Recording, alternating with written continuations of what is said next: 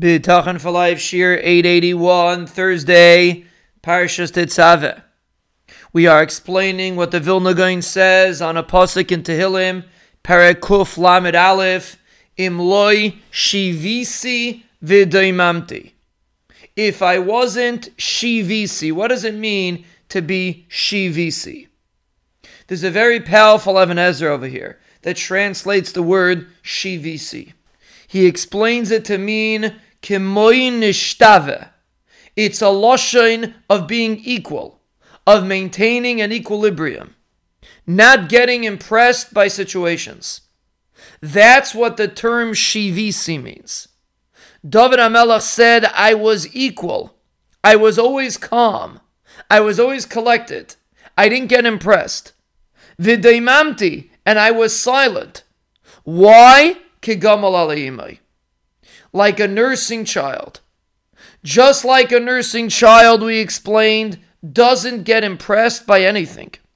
And if you stop the child and you ask what's going to be with inflation, what's going to be with nuclear weapons, you start making sophisticated calculations with the child. He's going to look at you like you don't know what you're talking about.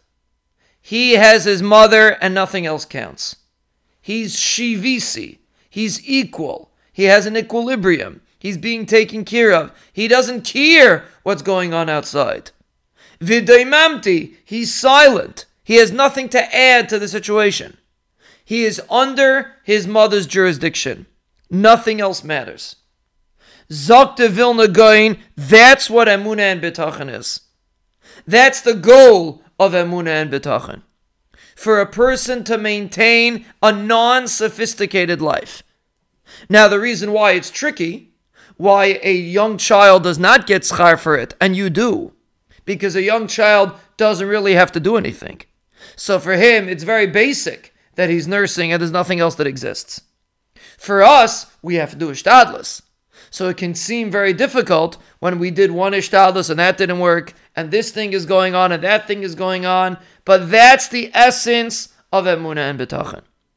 The essence of Bitachon means that even though we're doing the actions, but in our heart, Kagomul olai nafshi, like David HaMelech says, my nefesh, my innards understand that I'm like a gomel. And the more I maintain that, David HaMelech says, I will be protected like a gomel is protected. A mother is tenacious in protecting her child. She'll give up anything for her child because her child relies on her.